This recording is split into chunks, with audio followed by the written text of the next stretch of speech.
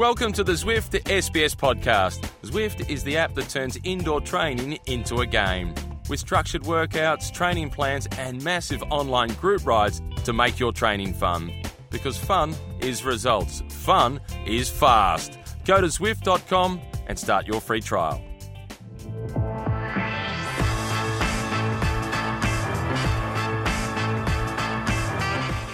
Bonjour, and welcome to the Zwift Cycling Central Podcast.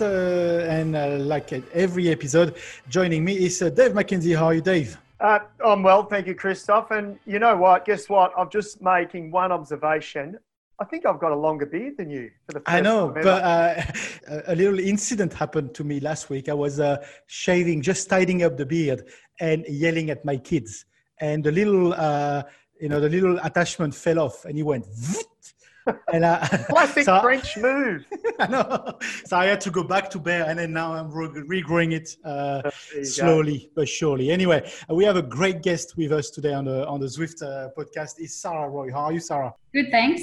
Thank you for giving us some time. This month we've been focusing on women cycling on SBS, and then the news came out that there will be a Paris-Roubaix for women. How did you learn that news? I actually woke up to a text message from a friend saying, Paris-Roubaix, this is for you. So that's how I found out. And then the next message that I opened was from our team managers, our team DS in Norway, just with the new calendar. So yeah, super exciting. Sarah, I was going to say, the way your friend messaged you, I think that is exactly what a lot of us said. I know Matt Keenan certainly did, and Christoph and I went, Sarah Roy is made for Paris-Roubaix. You must be super pumped. And it's interesting, isn't it? Because I look at everything that's happened with the racing this year, or the lack of, and out the other side of this, fingers crossed, the women have actually gained something from this, potentially. It's quite unique, isn't it? Yeah, it's funny how the world works, isn't it? Like, I think so many female cyclists have been hoping for this day, and you would not have thought it would happen this year, no way. But I mean, here we are. Let's see what happens. It's good that it's on the cards for now. I think that's super promising, and yeah, heaps of us would be really excited about this one. How do you approach a race that you don't know? You might know some stuff about it from the men's side, but like you said, starting 2020, you didn't even know that race would exist for you guys. How do you approach this? Yeah, good question. I suppose I haven't approached it at all yet, except for just being exciting and going, okay, cool, we're on. Something to look forward to. Other than that, I guess the next steps would be, for me personally, I'm really lucky that we have access to a former winner of Paris-Roubaix, Matty Hayman. So, I mean, you could pick his brain. And then if it's a race that you're really going to target for a result, like I hopefully can, then I would start having a look at, the course profile, start learning a bit about the sectors. And also, we don't actually know the distance yet. That hasn't been announced. So there's still a lot to learn about it before you can actually prepare. But yeah, your team would have to rally around you as well. So I've got to have those conversations and really make sure that even though I want to target it, will my team target it with me, or will they target it with another rider? So yeah, a lot of conversations and planning sort of needs to happen before, but we'll get there one step at a time. Sarah, I've got to say, the fact that it's ASO that obviously own those sort of complement of races, we've criticised them in the past, and they've been criticised for the lack of support for women's races. It's a good step, isn't it? I've got to say, and I'll still criticise them in other aspects with La Course, for example, but this is a step in the right direction, isn't it? Yeah, it is for sure. That's it. And that's what we're after. That's what we want. We just want more steps in the right direction. We don't expect, I can't speak for everybody, but I don't expect things to change overnight, and it's small steps like this and that we need. And I think the women that will participate understand fully that this is an opportunity we need to take with both hands and show that we're worth it. You know what I mean? So well, definitely both hands on the bars going across the Parve, I reckon. You're totally worth it. You don't have to prove it to us, that's for sure. But the calendar as well, I was having a look at the revised calendar, and for both the men and the women, this could be the most exciting sort of 3 months, I guess, 3.5 months of racing that we're going to witness, and that I guess you guys hopefully will get to do. It's chock-a-block, isn't it? Yeah, it's going to be full on. It's going to be exciting. I think it's just such new territory as well. I mean, like, because then what happens afterwards? Where's our off season? And then as Australians, with nationals, we'll just be like straight off the back of Paris-Roubaix, basically. Yeah, it is full on, and there's a lot of clashes in there as well. So teams will have, a bit of a a lot of decisions to be made there too. And for our team, we're still yet to sort of figure out whether half the team are in Australia. So can we even get back to Europe? And what's that like? You just stole the question from me, and Christoph was probably going to ask that as well. I mean, I guess you know as much as we do at the moment. We're all waiting. But, yeah, I mean, how will you guys get back to Europe, I guess? Because 1st of August, I think it is Strade Bianche. Yeah, that's the first race back on the 1st of August. But the latest news coming out of Europe that I've heard is that the borders within Europe are opening up in the middle of June, so about 4 weeks from now. And that's promising, I think. I think that still involves a 2-week self-isolation if you were to travel between countries. But, I think that's really promising for us. And there are, application processes for Australian travellers to leave Australia. And I'm hopeful. Like, I think it's going to be possible. I think 3 months from now, surely we can leave Australia and go to Europe and do our job, it's not essential work, but I think it will happen. I'm hopeful. I'm loving your positive attitude. That's what we're waiting to be hearing.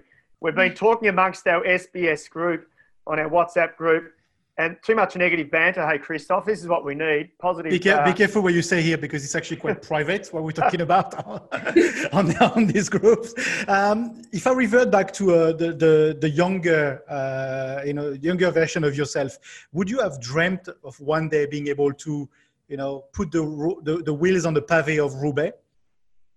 Yeah, I think so. I think I'm a bit of a, I don't know.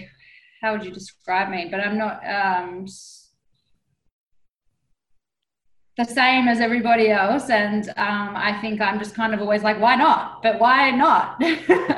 So yeah, I think, I had always, just hoped that it would happen, and thought that things are changing. And for some people, they're still putting up a tough fight and arguing and being, quite negative on social media towards this organisation and that organisation and these race organisers. And but being in the middle of it all, I just feel that even from when I first turned professional about 5 years ago, things have just changed so much, even just within the teams, just within my little bubble.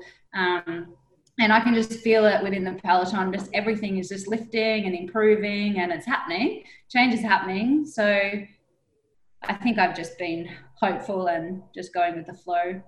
So a good time to be alive. Yeah, I think so. Yeah. So if we just focus on this Paris-Roubaix and then we move on, but when you think about the history of that race from the early beginning, do you think that every single woman on the peloton would want to be part of that first edition for you, and no matter what, you can win it or not, just to be part of the history books? I reckon there's a bunch of riders out there that don't care at all. This is not their race at all. There's some little people out there, little mountain goats that are just probably like, that's not for me, and that's totally fine. Like, that's the beauty of cycling. I think there's such a variety of races, and probably not everybody is that excited about it, but I think it is for those that are excited to just participate is definitely a win. Yeah. Amanda Spratt, I think she's pretty keen. I saw her tweet. I'd put her in the little nuggety little climbing type. So there's one that's interested. Yeah, true. That's true. And incidentally, just going now back to, I guess, women's cycling specifically, and talking about how so much has changed since you turned professional. And I think Spratty's a member of this, the Cyclists Alliance. I think they've been instrumental in the last sort of, well, I guess ever since this COVID crisis, when the UCI almost looked like they not so much turned their back on women's cycling, but didn't actually sort of put them at the forefront with the men. And the Cyclists Alliance said, tapped them on the shoulder and said, what about us? That's been a big plus, hasn't it, I think? And I've been looking at some of the other things they're doing as well, just, I guess, trying to help and nurture the younger female athletes in the sport. Yeah, the Cycling Alliance is like a union that's been formed for women specifically in cycling, but they support the men's as well. And they've been instrumental, I think, in a lot of changes that have happened recently. Even just the support for the riders when they come across challenges within their teams that are kind of been taboo or, too hard to handle, and then they probably quit. Like I can't know for sure. I've been really lucky being in good teams for my whole career, and I've been well looked after within my team. But yeah, there are some horrible stories going on out there in some other teams where riders have struggled with being paid or just not being treated as they should.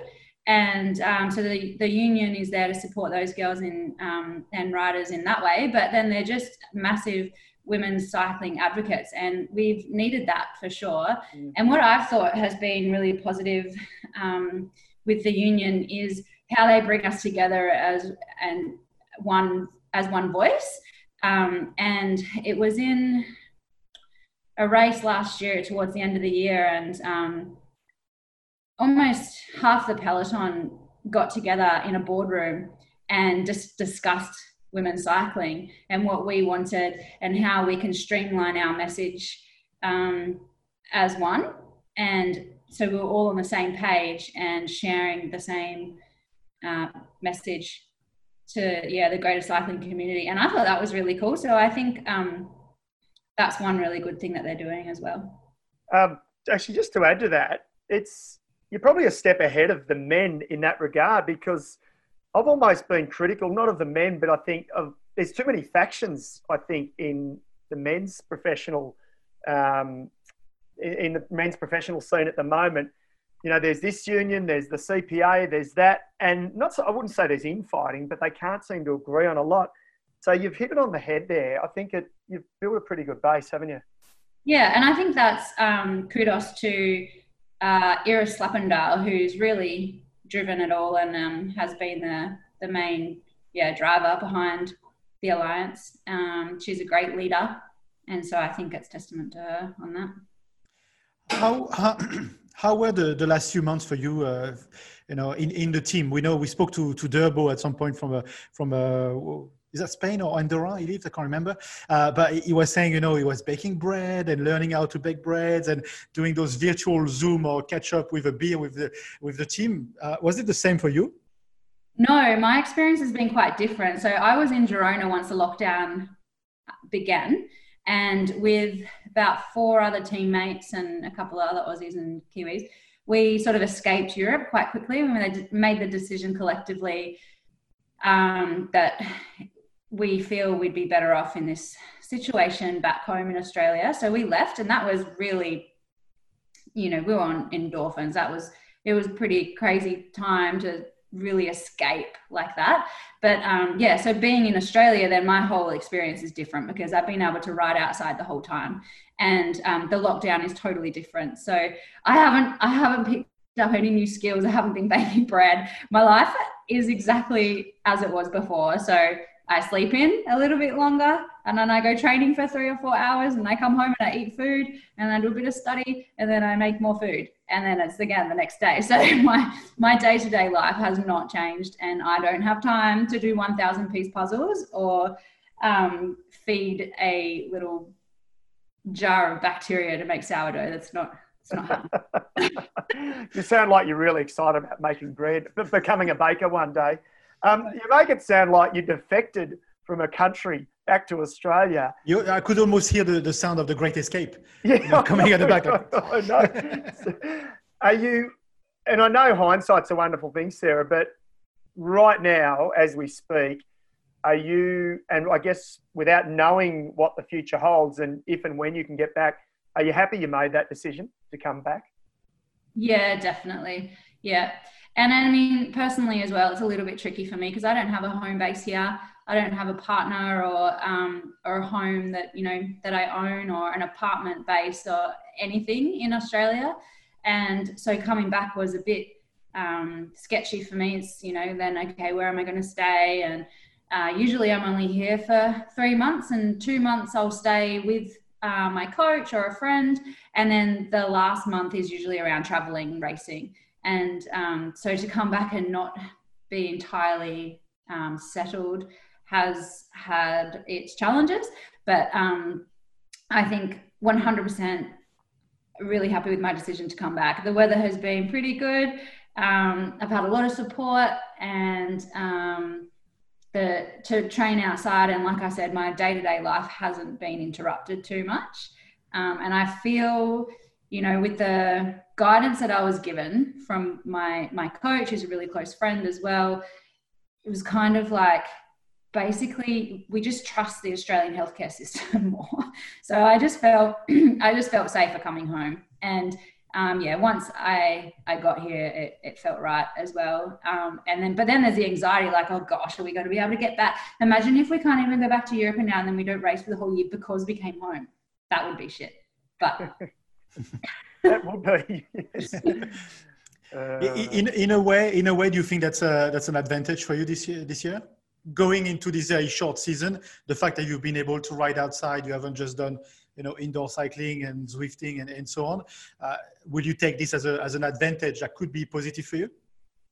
Yeah, but you know what? Like, if I was stuck in Girona and I was indoors doing all that, I would say that was an advantage as well. So, because you can get really strong on the trainer. The trainer is a great way to train. And we all know that Maddie Heyman won the Paris-Roubaix off the back of training, was it 6 weeks, just indoors? Yeah. So, yeah, I wouldn't have viewed that as a bad thing, but I would definitely have then been doing puzzles and making bread. So I'm quite happy that I'm here and I'm going outside and I'm hanging out with friends and family, and that I wouldn't get to do usually throughout the year, and just working on other things, getting my uni degree done. And yeah, so it has been an advantage, and it'll be good to get the consistency in as well. With my training, so I'll be in a good place once racing resumes, I think.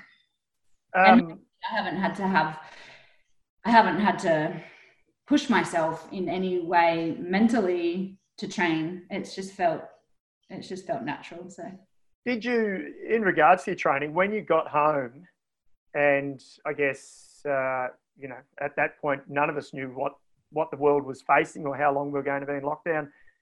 Did you or your coach say, just take the next 3 weeks, do whatever you feel like? If you want to ride, ride. If you don't want to ride, don't. Or are you the type of person that needs a structure? Or what was your mindset? Yeah, the mindset just kept changing actually, but it was a tricky one too, because in coming home, it meant that I had about 3 or 4 days completely off the bike. And that's like a long time for a cyclist. We ride every day. And it was high stress a couple of days as well, sort of escaping Europe like that. But Olympics was still on the cards, and I was a big hopeful for that. That's a big target for me, and they hadn't been cancelled yet. And although we you kind of know, you still have to prepare as if they're going ahead. So I was still getting, and my coach as well was still getting calls and targets sent to me from Cycling Australia saying, okay, Sarah's going to have to do this to, add to her case to be selected for the Olympics.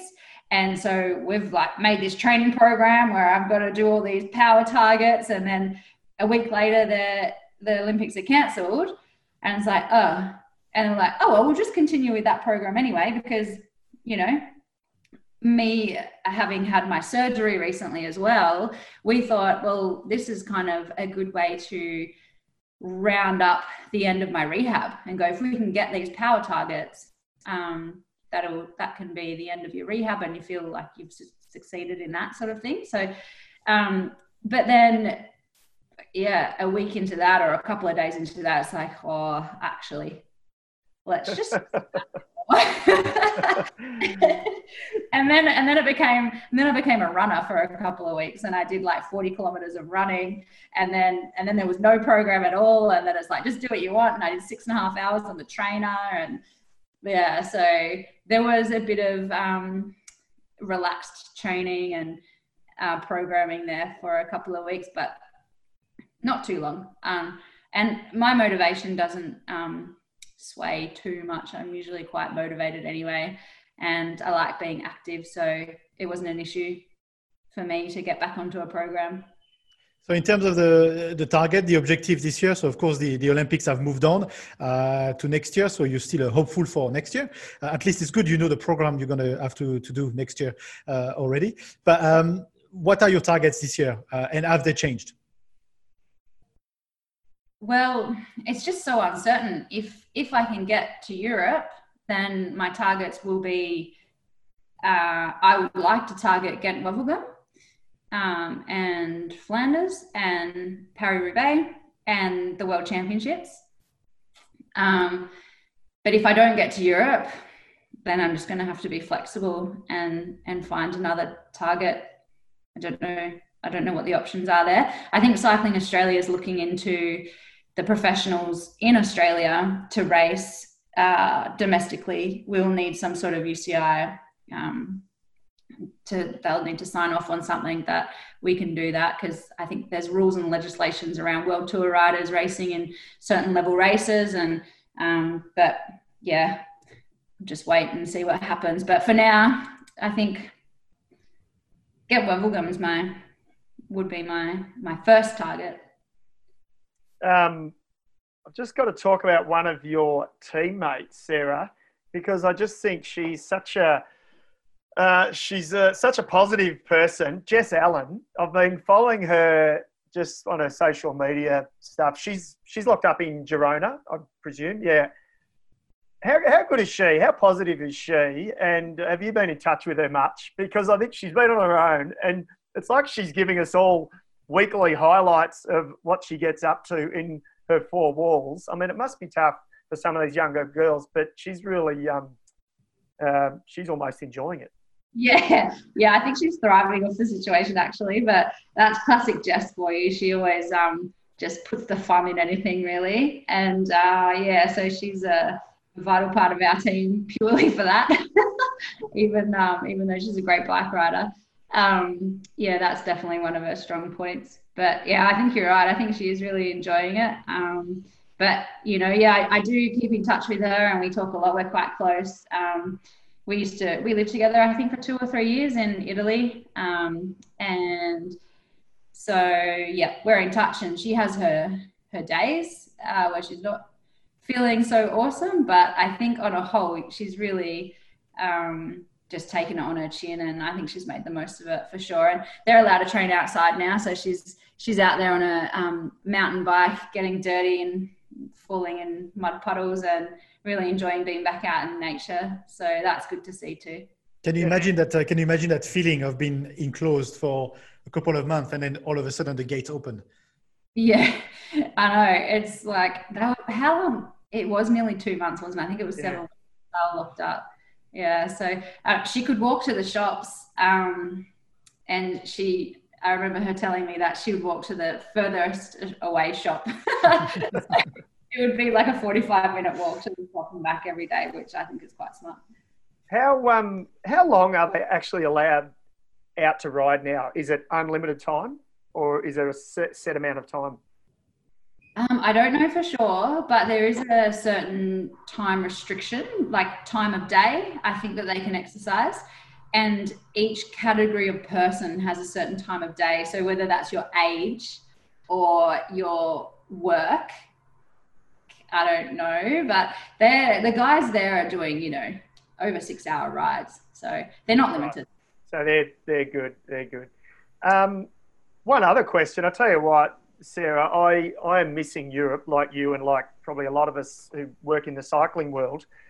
And I'm staring down the barrel of potentially, I think, my first year back in Australia for about 14 years.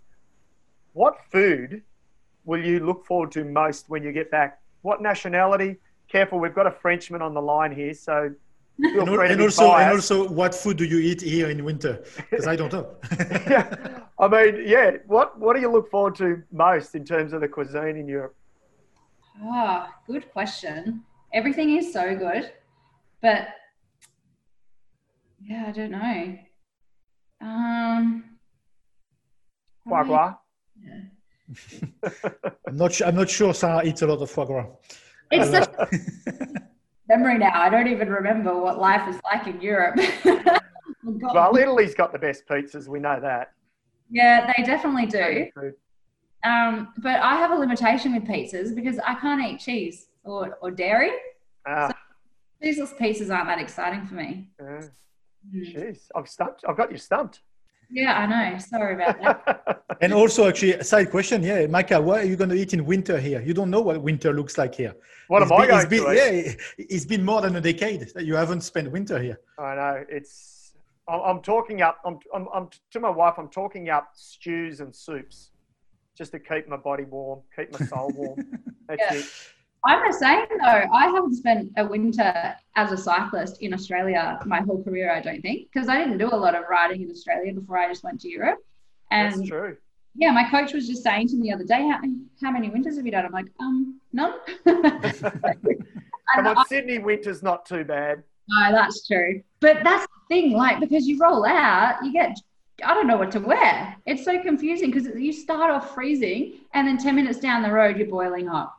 But then if you're going to stop at the cafe, you need a jacket for that because you get... Think of us in Melbourne, it's like this every day.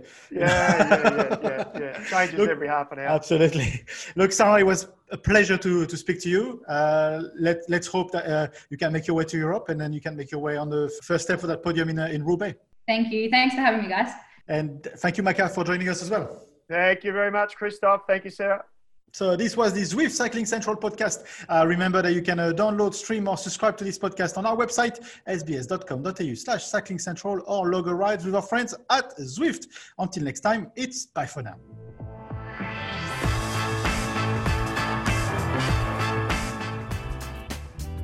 Before we go, a quick shout out to Zwift, the app that turns indoor training into a game.